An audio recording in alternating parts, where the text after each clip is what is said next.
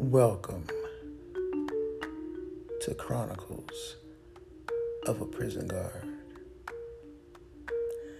My name is Artistic Words, and my podcast can be heard brand new every Tuesday and every Friday of the week.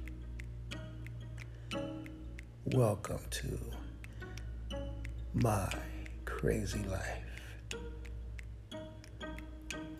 I call this podcast The Change.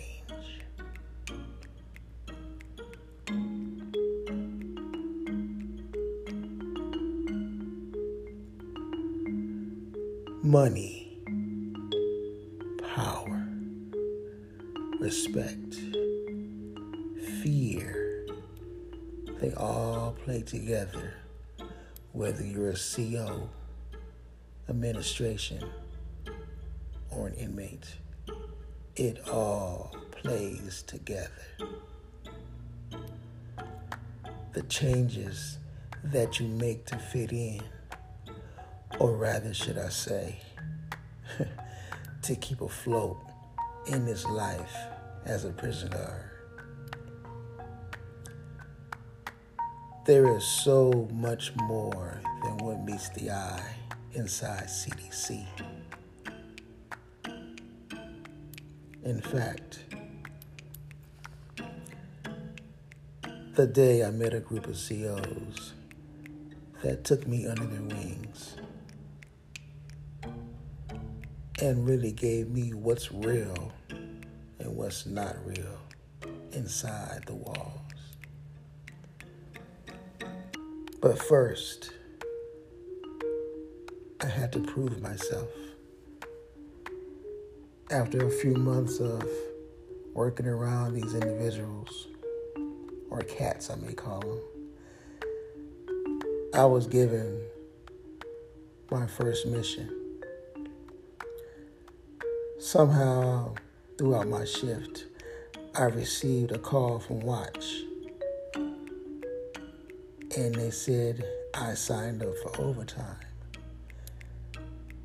I haven't been inside Ironwood too long, maybe a few years, but I know damn sure I ain't signed up for no overtime. But somehow, my name was on the list. I was offered a spot in vocational area.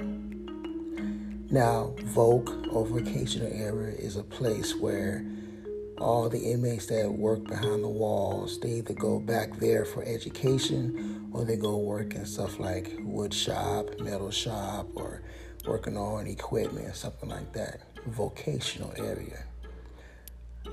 I receive overtime over there. So in this time of overtime, I was back in the back and I was told that I would be approached by a certain inmate. This inmate was to come to me and tell me that he needed to be let in a certain classroom in the back in voc. All I had to do was unlock the damn door. Well, this inmate approached me, and he was kind of shifty, but he told me that he needed to get inside his classroom in the back. I knew what the fuck he wanted. I opened the door, he went in the classroom, and he came out with this small paper bag, rolled up. He put it in his jacket, and he continued to walk off and go do his own work that he does back in voc. I secured the door back. But after a few times of working overtime, unexpectedly, I've seen how the inmate would take this small brown bag and he would go up to the fence and toss it over the barbed wire fence of voc, and it'll land on the yard. Another inmate would come up there, pick up the bag, and take off running like he was still exercising.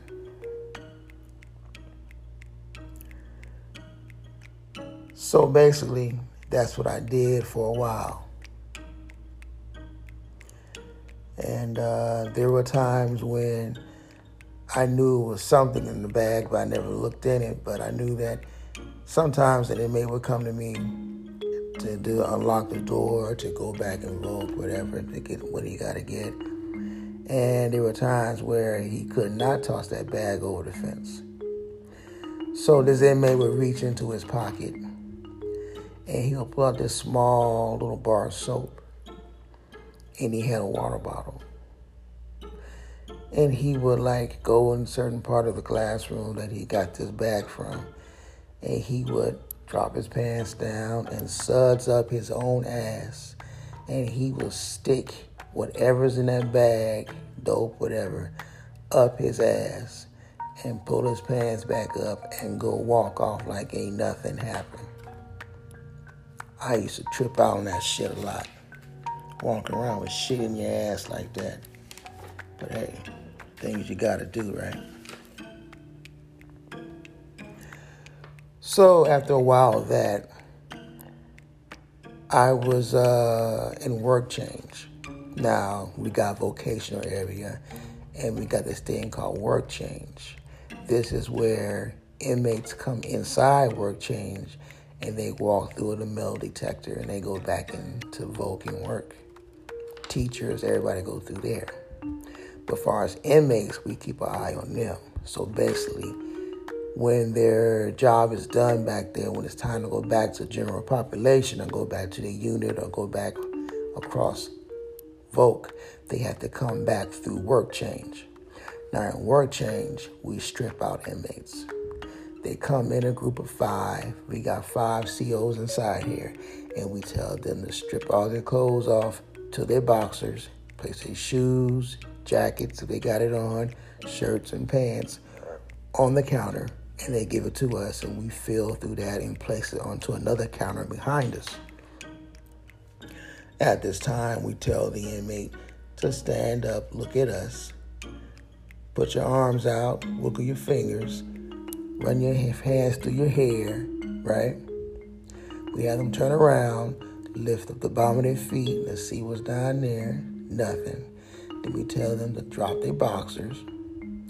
They ought to turn around, bend over, spread their fucking ass apart, and cough once. Then they ought to turn around, face us, lift up their nutsack, squat down, and cough twice. Now you got some inmates can do that, all what we've asked, and they can have shit in their ass and like nothing will come out or show or nothing. The inmate that I remember seeing suds up his ass, he came in that day. He came to me. He timed it just right. So basically I knew he was gripping. So he just sat there and done the procedures and coughed and everything, and then he goes through the metal detector butt ass naked. We give him his boxers and his clothes and shit. He get his stuff on. He gets the fuck out and goes out to the main GP, general population. So that went on for a while because I was proving myself, right? Okay. So then basically I got an invite from one of the guys, one of the CEOs of the group that I was basically with, and out to Palm Desert. At this time, I stayed in Blythe. So I go to Palm Desert. I'm out there, and I'm chilling at this barbecue. They got food galore. Music is cool. I'm in Palm Desert and having a good time. I was there approximately maybe 1 hour, about that time. And I was eating on this piece of chicken. Good-ass chicken, right? And I noticed that, you get this feeling like something's about to happen. I felt like I do at work. You tell when inmates are about to fight or about to be a staff assault. But I got that same feeling, but hey, I'm at a barbecue. So these 4 COs of the group, they walk around me and says, "Hey, bro, you ready?" "Ready for what?" "Hey, bro, you fucking ready, eh?" I said, "Ready for what?" And then they commenced to start trying to whoop my ass. So yes, I'm a correction officer or a prison guard for the California State Prison. And here I am at a barbecue in Palm Desert getting my ass kicked. Let's just say I stood my ground for a little bit, but I never fell down. But I got the respect of not going down. But wow, the shit I went through. So after that, I was known to be one of them. And I found myself becoming more aggressive, more secretive, and I was, of course, making some extra fucking money without any overtime. The overtime stopped, but I was getting money though. I was making about maybe $1,000 maybe twice a month. That helped me out, but extra money.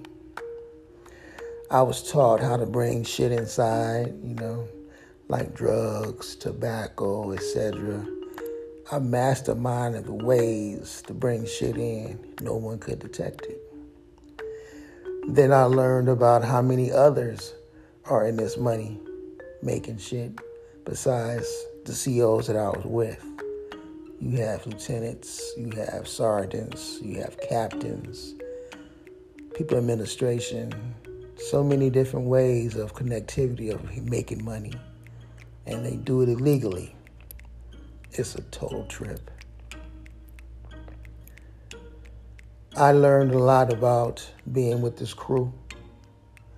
And I learned a lot until one day we had this certain sergeant/lieutenant.